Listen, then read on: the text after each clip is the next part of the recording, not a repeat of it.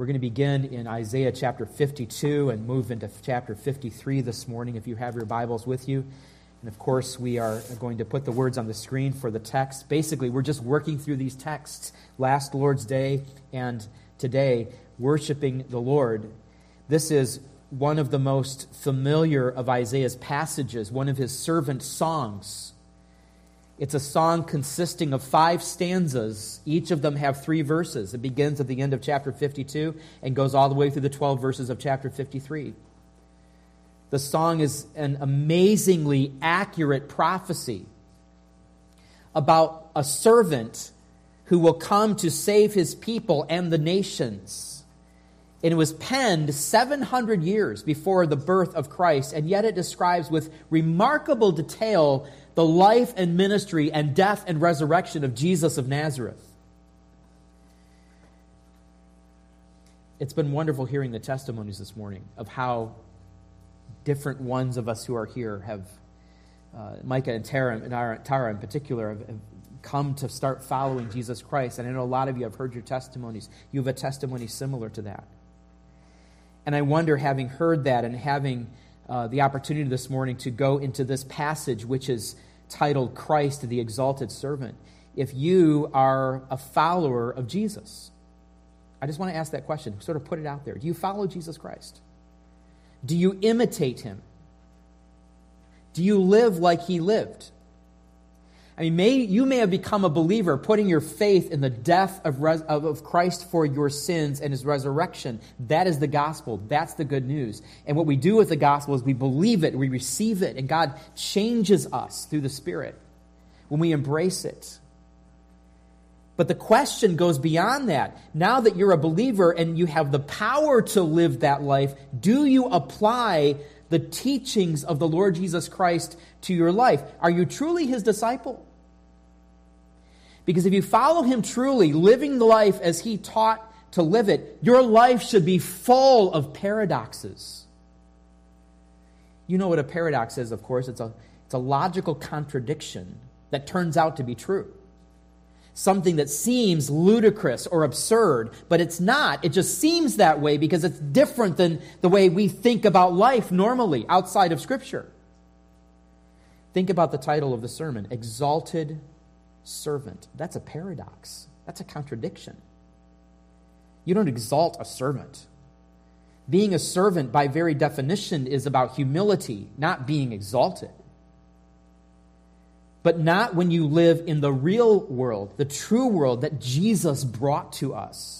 Greatness is achieved not through being served by other people, but through being a servant. Jesus had to teach this lesson to his disciples in Matthew chapter 20 and in other of the gospel texts. In the Gentile world, Jesus told them in Matthew 20, greatness means you have power and authority, and they're living under the Pax Romana, the Roman peace, with a sword. And to be great, you had to climb in the Roman government. You ruled if you were great. But that's not the way Jesus said, I want you to live. He said, actually, whoever would be great among you must be your servant. And whoever would be first among you must be your slave. Even as the Son of Man, speaking of himself, came not to be served, but to serve. That's what Jesus did. We can't forget that any day of our lives. Jesus came to serve, not to be served, and to give his life as a ransom for many. Do you obey Jesus? Do you follow him? Do you delight in serving other people? Is your focus upon the needs that you can help and meet, or are you annoyed when people are not serving your needs or your desires? Are you content with any job, any position, any rank, any calling, because you are able to help others? Or are you always longing for a better station, to be on top, to be recognized?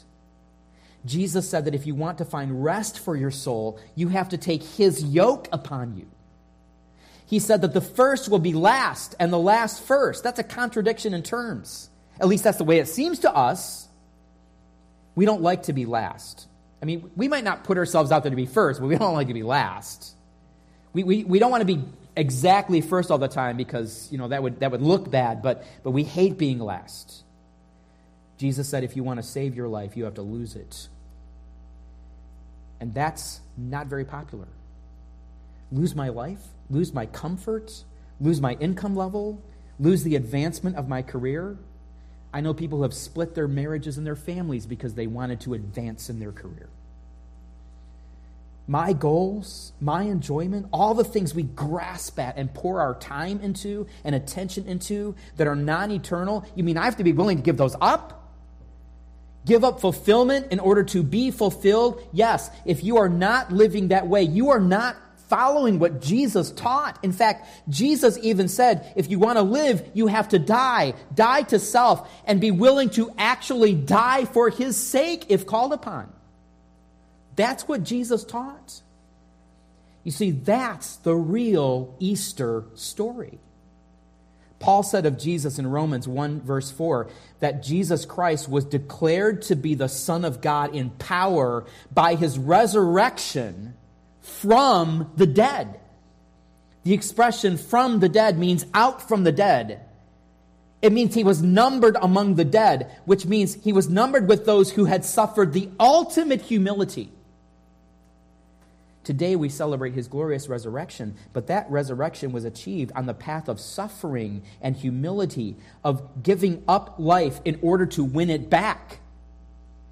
And what Jesus teaches us who desire to follow him is that our lives need to recapitulate the Easter story. That means to restate it, to reassert it, to proclaim in the very way we live and talk day by day. The true path in life is the one that Jesus took, the path of humility, the path of service, the path of suffering, because it is the only path that leads to ultimate glory, and that is in the gospel, the fabric of the gospel itself. It's a paradox in this world.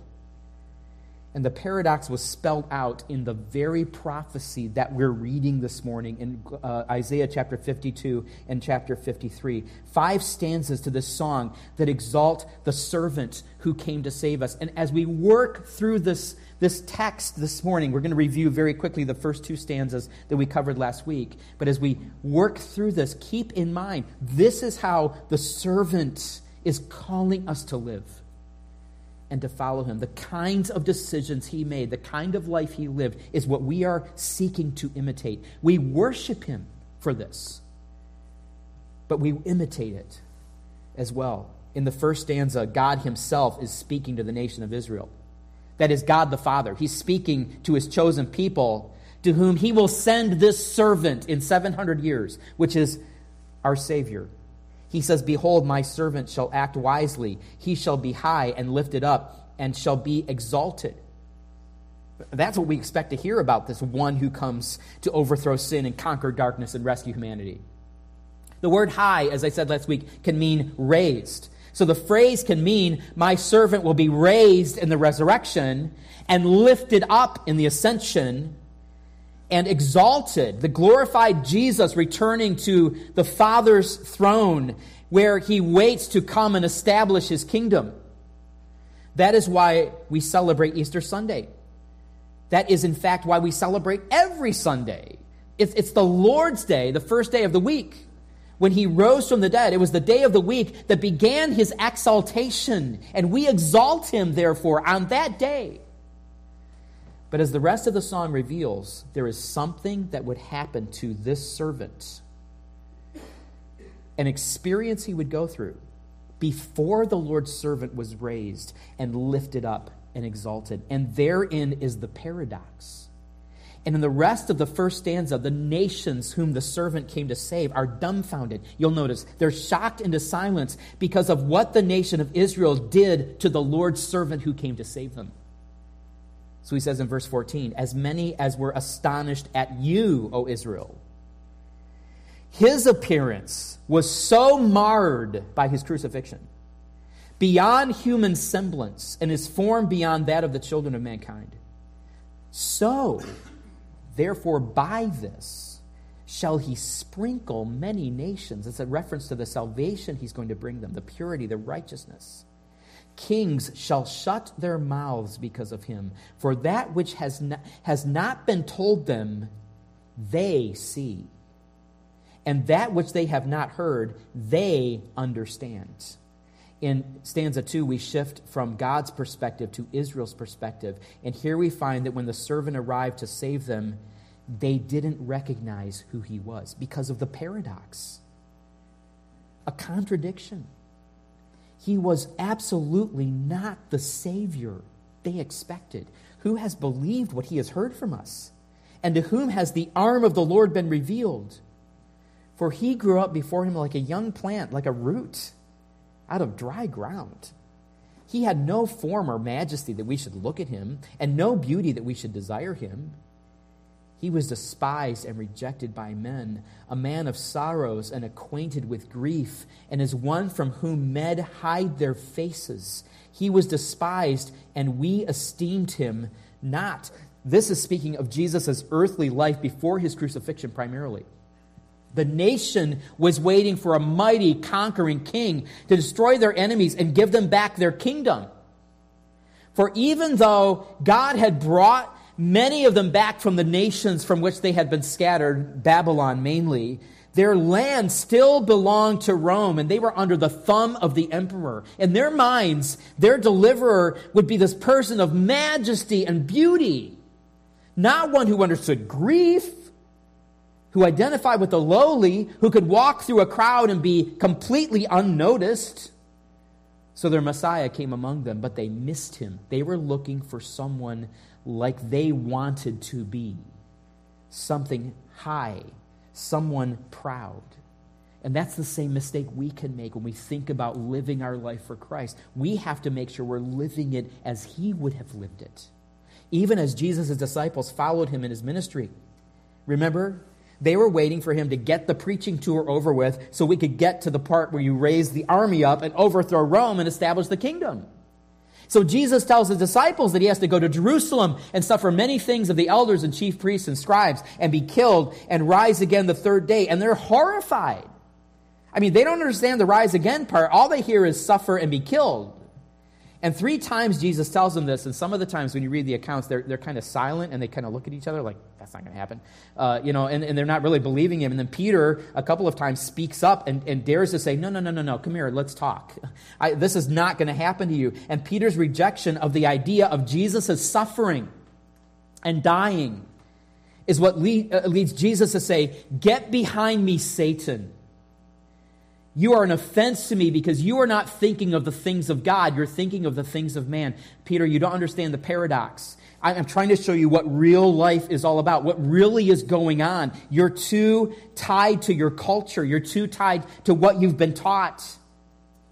It was a very strong rebuke because this is exactly what Satan would have said to Jesus had he understood what was about to happen, that Jesus' suffering and death was the very thing that would defeat him. Satan himself did not understand the paradox. So in stanzas 3 and 4 of this prophecy, written 700 years before Jesus, the Messiah, is coming, we read of the Lord's servant going through this dark valley. And Isaiah spells it out for us, this paradoxical path that Jesus took as the servant on his way to his exaltation. So let's look here at stanzas 3 and 4 together, and we'll make comments on that. It says in verse 4, surely he has borne our griefs and carried our sorrows. Yet we esteemed him stricken, smitten by God, and afflicted. But he was pierced for our transgressions. He was crushed for our iniquities. Upon him was the chastisement that brought us peace, and with his wounds we are healed. All we like sheep have gone astray. We have turned every one to his own way, and the Lord has laid on him the iniquity of us all. He was oppressed and he was afflicted, yet he opened not his mouth. Like a lamb that is led to the slaughter, and like a sheep that before its shearers is silent, so he opened not his mouth. By oppression and judgment he was taken away. And as for his generation, who considered that he was cut off out of the land of the living, stricken for the transgression of my people? And they made his grave with the wicked and with a rich man in his death, although he had done no violence, and there was no deceit in his mouth. The reason the servant is despised and rejected in Isaiah's song is because the people he came to save did not realize what he was doing for them. They didn't recognize him. They didn't even understand why it needed to happen. What was Jesus doing in his suffering and death? We've already heard it sung this morning. We've sung about it. In one word, he was making an atonement for his people. This is a beautiful word that has everything to do with our salvation. And I hope that as you grow in Christ, you come to understand the meaning of this word. Atonement means that the guilt of our sin has been removed. And we no longer stand guilty before a holy God awaiting judgment, because the Lord Jesus Christ suffered our punishment in our place. That is what he was doing on the cross. He was taking our place. Let that sink in for a moment. You and I should have already suffered God's wrath. And the only reason we haven't is because of what the servant did on that cross, standing in for us. Don't be led astray by caricatures of God in heaven, sort of wringing his hands, wondering why people don't follow him and obey him and be good. Or a God who is looking the other way, unconcerned about sin. Or even by false pictures of a God who just loves everyone too much to send judgment. These are popular pictures of God in a culture that does not know God. And they're a lie. Psalm 7, 11 and 12 tells us that God is a righteous judge who feels indignation, that's anger, every day because of sin. If a person does not repent, that psalm says, God will whet his sword. He has bent his bow and readied it. In other words, he is fully ready to judge sin and capable and justified in doing so. I remember when I was growing up, my mom had to get on to one of my sisters. This is the way I remember the story anyway, because she was teasing me by taking a rubber band and pulling it back and aiming it at my face. And I would react like, what are you doing? Don't do that. And she was like, silly, I'm not going to let it go. I would never do that. And I was like, yeah, but even if I believe you, it still makes me uncomfortable to have a rubber band pointed at my face. And it would make me flinch whenever she did it. And for the same reason, you never point a gun at somebody, right? We all know that. Even if it's a toy gun, we teach our kids, you never point a gun at somebody. That's just wrong. You never do that. Nobody appreciates having a weapon pointed at them. But how the unbelieving world would flinch and pale in horror and feel sickened inside if they only knew the eternal judgment that is already poised to strike at any moment, bow bent, sword held up, and waiting. We read the verse, "For God so loved the world that he gave his only begotten Son." And that is true because of God's love for us. God sent his Son to die for us, to make that atonement for us. However, we have to remember when we read that verse, Jesus Christ is sent to stand in for us, to take the punishment for us, because God's holiness requires the punishment for sin. If that puzzles us, it's because we don't really understand God's holiness and we don't really understand how awful our sin is. God loved the world so much that he gave his Son to die in our place. Because God cannot overlook sin and let it go unpunished, he did the most unselfish, unthinkable thing anyone could have possibly imagined. He gave up his own Son so that we, as pitiable sinners who had no love for God, could have our sins against him forgiven. That's what people don't understand about the gospel. Yes, God is a God of holiness and he has to judge sin, but he did everything necessary so that he wouldn't have to judge us. And when we simply believe in Jesus' death for our sins, his substitutionary death, his death in our place, in his resurrection, God not only puts down the bow and drops the sword, he welcomes us because of Jesus Christ to his very holy throne and gives us a home there. And now we belong there. We go from being an hateful enemy of God to a beloved child of God because of what Christ has done. And that's what Isaiah describes in this text. Verse 4 says, surely he has borne our griefs and carried our sorrows. Verse 5 says, he was pierced for our transgressions. He was crushed for our iniquities. Upon him was the chastisement that brought us peace. And with his wounds, we are healed. All we like sheep have gone astray. We have turned everyone to his own way. It's the picture of just running off and doing whatever we want, not even thinking about our sin. And the Lord has laid on him the iniquity of us all. The language in this passage is from Leviticus chapter 16. That's where instructions are given for the Jewish celebration of Yom Kippur. Yom is the Hebrew word for day. Kippur means atonement. Yom Kippur is the Day of Atonement. And on that day, in a special ceremony acted out by the high priest with all of the people around, the people would make temporary atonement for sin by substituting animals to pay for their sins instead of themselves. On this occasion, the priest was to bring 2 goats to present them before the Lord as an offering for sin. Each of the 2 goats was a necessary part of the atonement for sin because they provided a different picture of what the servant was going to do when he came to die for us. Picture number 1 was the death of a substitutionary sacrifice. The first goat was killed and offered upon the altar because for an atonement to actually take place, there has to be a death. Ezekiel 18:4, the soul who sins shall die. Romans 6:23, the wages of sin is death. Hebrews 9:22, without the shedding of blood, there is no forgiveness. The only way that I can sin and still live is through a substitutionary death. Somebody taking my place instead of me, for me.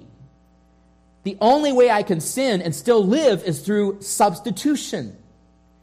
Picture 2 is the second goat. It's the carrying away of our sins. And you see the language of bearing away in this prophecy. With the other goat, the priest was to place his hands on the goat's head and confess all of the sins of the people. And then the goat was taken away and left in the wilderness. And the idea was that the sins which the people had committed were carried away from them, so they were no longer responsible for them. And what Isaiah is prophesying in Isaiah 52 and 53 is a perfect sacrifice to come. A lamb who would give his life knowingly to atone for and carry away the sins of the people. Isaiah says, surely he has borne our griefs. He has carried away our sorrows. And borne means to take up on the shoulder. And carried is the word that means to shoulder a burden and to carry it away. In verse 5, he was pierced for our transgressions. Literally, he was pierced through. And it also says here that he is crushed for our iniquities. The traditional translation, bruised for our iniquities, doesn't quite capture the full picture here. It's a word that means an awful, crushing, or even pulverizing experience. It's a metaphor that describes the awful and severe death that Jesus died. And Isaiah says, with his wounds, literally with his welts, with his stripes from the beating, we are healed. Now, what are we doing while all this is going on? How did the servant's own people, not to mention the rest of the world, regard him as he sacrificed himself? Well, according to this prophecy, we stood aloof, unthinking, uncaring. Christ was utterly alone in his passion. The contrast in verse 4 is between he and we, if you notice that. Surely he has borne our griefs and carried our sorrows, yet we esteemed him stricken, smitten by God, and afflicted. We thought, this is what he must have deserved. I mean, after all, the law says, cursed is anyone who is hanged on a tree. Now, this is from Deuteronomy chapter 21, and it was actually speaking of being put to death from hanging, and the body was not allowed to stay there for everybody to look at, to be exposed. In Jewish culture, God said that's an abomination. And so you have to take the body down at sunset and bury it. And if you were stoned, that was different, because you were covered with a pile of rocks. That was different. But hanging, you were cursed by God if you were hanged on a tree. For God to allow this to happen to one of his people must mean that he had turned his back forever on that person. But for God to let this happen to his Messiah, not a chance. That's a paradox. This can't be who he said he was. And forever after, this is why the Jews rejected the whole idea of Jesus the Messiah actually being their Messiah. God let him be cursed by being crucified on a cross. That's impossible. But it's a paradox. It appears to be a contradiction. We also notice the striking contrast in verse 6. Notice between we and him. All we, like sheep, have gone astray. We have turned every one to his own way, and the Lord has laid on him the iniquity of us all.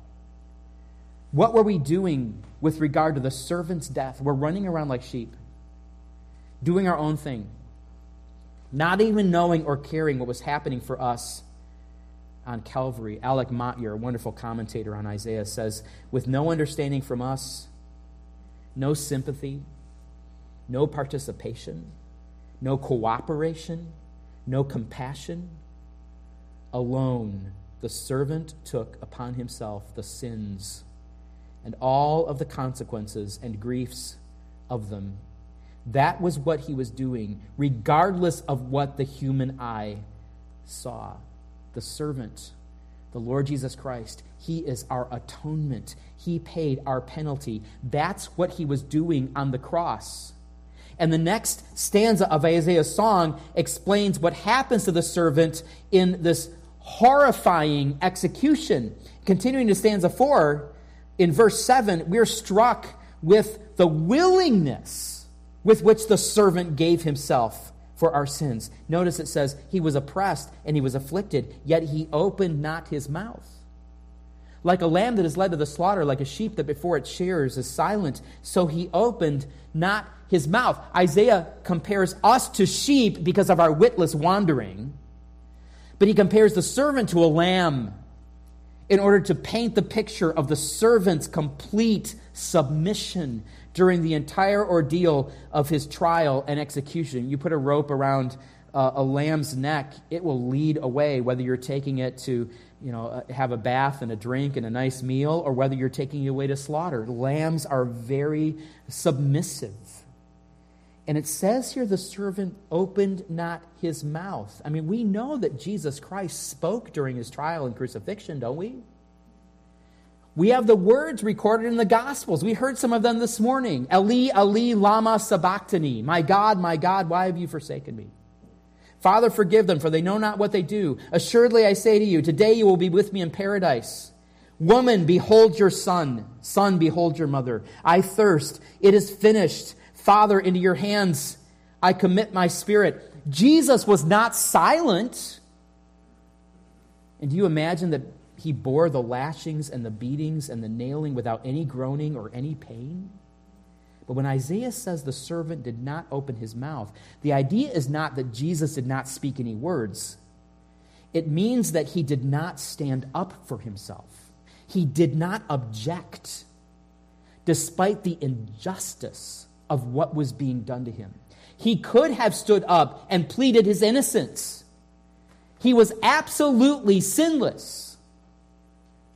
But he would not speak a word in his self-defense. In fact, Matthew 27 that we heard this morning in our prayer hour, Pilate was amazed that this innocent man raised no objections to the accusations. He's like, don't you hear what they're saying about you? And Jesus stood there saying nothing. It's a fulfillment of this prophecy. The point is, Jesus Christ gave himself for us with clear-headedness, voluntarily, knowing exactly what he was doing, even though what they were doing to him was completely unjust. In fact, verse 8 says, by oppression and judgment he was taken away. And as for his generation, who considered that he was cut off out of the land of the living? Stricken for the transgression of my people. Literally, he was given an unfair judgment. He was taken out to die without proper imprisonment or judgment. He was executed without due process. Jesus faced a circus court. It was a wrongful condemnation of his death, killing simply because everybody who was there wanted him dead. And in the last verse of this stanza, Isaiah 9, Isaiah again highlights the fact that he did not deserve any of this treatment because of his own sins. They made his grave with the wicked and with a rich man in his death, although he had done no violence, and there was no deceit in his mouth. Notice they made his grave with the wicked, plural, and with the rich, that's singular, the rich man, in his death. In other words, his burial had something to do with wicked people and a rich man. Since the servant was condemned as a criminal, he would have been disposed of like a criminal after he was crucified. Condemned people in Jerusalem were usually thrown out on the garbage heap in the western side of the city, the Valley of Hinnom. It was a terrible place of cursing because the kings of the Old Testament who had gone away from the Lord actually practiced child sacrifice there. Eventually it was razed. They destroyed that valley, and they made the garbage dump. Everything was thrown out there. Was a constant fire burning. In Greek, it's pronounced Gehenna. Jesus used this as a metaphor for hell in his teaching. Usually, the bodies would be thrown there from crucifixion. But in Matthew 27, Joseph of Arimathea, as you know, a rich man, requests the body of Jesus to give him an honorable burial. Why would he do that? Because the next phrase says he had done no violence and there was no deceit in his mouth. He had done no violent acts, and the deceit in the mouth indicates the deceit in the heart. Jesus was perfect both in his inner and his outer person. God ordained an honorable burial for the body of Jesus that was more consistent with his character. And again, it underscores the idea that Jesus did not deserve this death himself. He went willingly to the cross for you and for me to make a perfect atonement for our sins. Now, for those of us who know the Lord this morning, these words are life to us. This is the most precious story ever told. We are the humble and grateful recipients of the work of the servant that he did for us to take our place. But we need to consider this morning for just a minute the fact that there are millions of people in the world who do not have any hope, who don't know this story. And not only that, there are also countless people in the world who actually have heard this story, and they hate it. In fact, in our culture in America, they hate it more than ever before. Because now our society is woke, and we have a cancel culture. And in a woke, cancel culture, there is no room for the atonement. One evangelical feminist says, the image of Jesus suffering willingly has not been good for the church because it has forced women into the role of victims, suffering the humiliation of being subservient to men, and in some cultures, even being oppressed. She blames that on the atonement, the doctrine of the atonement. Another author says that those who hold to the atonement are teaching that it is fine for an angry father to punish his son severely, showing him to be an abusive parent, encouraging violence against children. Another says that the teaching of Jesus' atoning death is the reason we have white supremacy and imperialism and gives rise to one people group oppressing another. And more generally, the idea that there is a God who demands holiness or he will punish us is very offensive to people. What do you mean? He punished his son so I won't go to hell. That's sickening, people have said publicly. The people who teach such things, they say that someone had to pay their penalty. They're being shackled by centuries of misteaching, and they're living in the medieval era. There's nothing wrong with us. The ones who are wrong are the ones who are judging us by saying we're going to hell if we don't believe in their God. So denominations and pastors who once preached the Bible are giving in. They're changing the message to fit the culture. One pastor said, the mission and purpose of Jesus' life and ministry was to model for us the love of God. It's not Jesus' death that saves us, it's his life. That's pure liberal theology. It's a gospel message that has no saving power. Because if we preach and teach and share with our friends what the Bible actually says about the atonement, we can expect to be canceled or worse in this culture. But we shouldn't be surprised when our Savior was the ultimate victim of a cancel culture, that he will continue to be a victim. And we, his followers, will be scorned for explaining the meaning of his death and telling others of the good news. Many will listen. God will lead us to those, we pray, who will listen. But many will not. And in the days ahead in the United States of America, and currently this is already going on in other countries in our world, we're going to have to be committed to the path of humility that Jesus taught us. If we are going to stand on this side of the cross, on the right side of the cross, we're going to have to be willing to die to ourselves, to take the path of humility, to take the path of what is not popular, to serve without expecting anything above our station, to be canceled as long as it's for preaching the word of God without fear.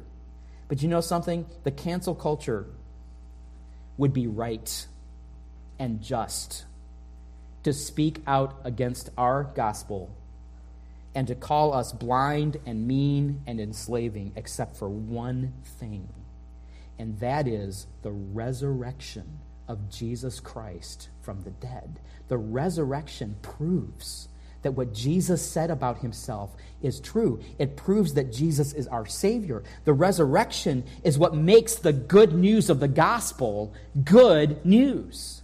How do we know that Jesus' death really pays for sin? You can't see that. You can't test that in a laboratory. How do we know we no longer have to die for our sins? Because Jesus himself, after dying for sin, came back to life, never to die again. And if we are in him, then we will also never die again for our sins. Christianity, we could say, therefore, is the real cancel culture because we have embraced a Savior who canceled our sin debt with the Father when he paid for our sins. And that's why the servant song in Isaiah begins with God's exaltation of his servant. And it also ends in the same way. In the first stanza, the Lord simply observes that though the servant was marred beyond human recognition, he would be exalted and able to make many nations righteous. But in this final stanza, the Lord tells us why a disfigured servant suffering in such humiliation can actually be exalted to make nations righteous. It's because the servant accomplished the will of the Father. Notice verse 10. Yet it was the will of the Lord to crush him. He has put him to grief. When his soul makes an offering for guilt, he shall see his offspring. He shall prolong his days, and the will of the Lord shall prosper in his hand. I want you to notice the last line, the first line and the last line of verse 10. It says, yet it was the will of the Lord to crush him, and the will of the Lord shall prosper in his hand. In the first line, the Lord is crushing his servant according to his pleasure. But in the final line, the servant is giving himself in order to prosper or fulfill the pleasure of the Lord. Jesus' work for us on the cross was deliberate and premeditated. An act that involved both the work of the Father and the work of the Son. And what will happen when the Father and the Son carry out together this plan of atonement whereby your sins and my sins are paid for on the cross? Line 4 says, he shall see his offspring, and he shall prolong his days. What does that mean? I'll explain it like this. About 2 weeks ago, a very dear friend of ours named Gene Walters, who had been one of the lay pastors under my ministry in Bethany Bible Church in North Carolina, went to be with the Lord. He was close to 80 years old, had been suffering off and on with melanoma cancer. And a week ago from yesterday, I gathered in Hendersonville, North Carolina, with dozens of former church members and friends and family of Gene Walters for a graveside service. And I could tell you many wonderful things about this man of God this morning. He was a true mentor. in my life. But one of his greatest joys, besides talking about the Lord, was simply being there with his wife and with his children and with his grandchildren. Just to sit with them and to watch them play and to hold them. What a wonderful blessing. But now, Gene Walters is with the Lord. And what does that mean? It means he no longer sees his offspring, his children and his grandchildren, because he has passed to the other side and they remain here. And whatever love and joy and good times they may have continued to share together in this life had he stayed, now it is impossible that Gene has departed, since he has departed. But there is something absolutely astounding about the servant in verse 10, something that probably puzzled the original hearers. It says that he shall see his offspring, his children. How can one who has been cut off, who has been killed in such a violent way, continue to see his offspring? And though notice it says, he shall prolong his days, which is a most curious statement. It's a Hebrew phrase that is always used with reference to prolonging earthly life. But never before in all of God's revelation had it been used of one who was already dead. And then Isaiah says, the will of the Lord shall prosper in his hand. In other words, by his hand, here is a living, active, effective servant continuing to do the Lord's will after he has died. How can these things be? And the only explanation is that the servant was killed, but he didn't stay dead. His piercing did not make an end of him. He was cut off from the land of the living, but not for long. He was placed in a rich man's tomb, but it could not hold him. The servant has risen. He has conquered death. The atonement is complete in its perfection. Not only did he die for our sins, he came back to life so that he's able to offer eternal life to all who put their faith in him. The reason Gene Walters or any of us have put our faith in the death of Jesus Christ for our sin, the reason that we have the hope of rising again someday is because Christ arose again. In fact, the same thing is essentially stated in verse 11. Out of the anguish of his soul, he shall see and be satisfied. By his knowledge, that is, knowledgeably, knowing full well what he was doing, shall the righteous one, my servant, make many to be accounted righteous, and he shall bear their iniquities. You know what? There are a lot of people who lined up in the story to crucify Jesus Christ. The Jewish mob, the Roman soldiers who nailed him, the Roman government who was over his execution.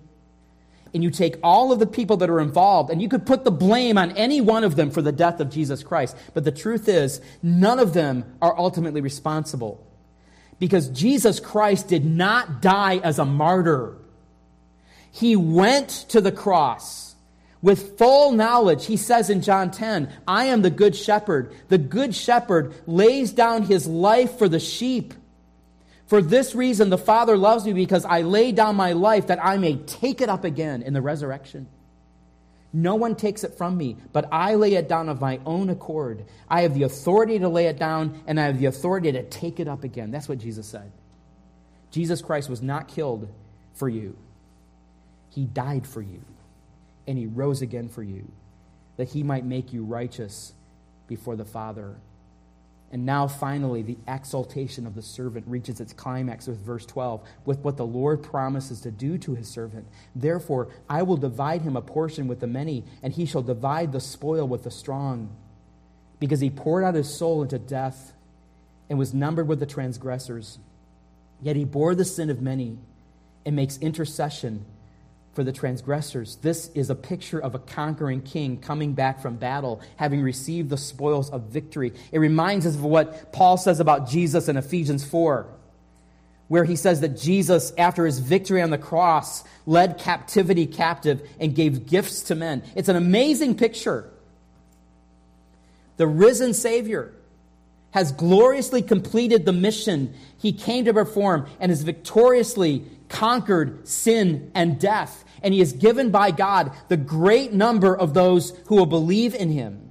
And not only that, all of the strong ones of the earth, he has also been given, which shows him to be truly King of Kings, and Lord of Lords. Truly, he gained his life through losing it. He found glory through humility, the crown through the cross. He was exalted through being a servant. That is why we worship him today. He rose again for us.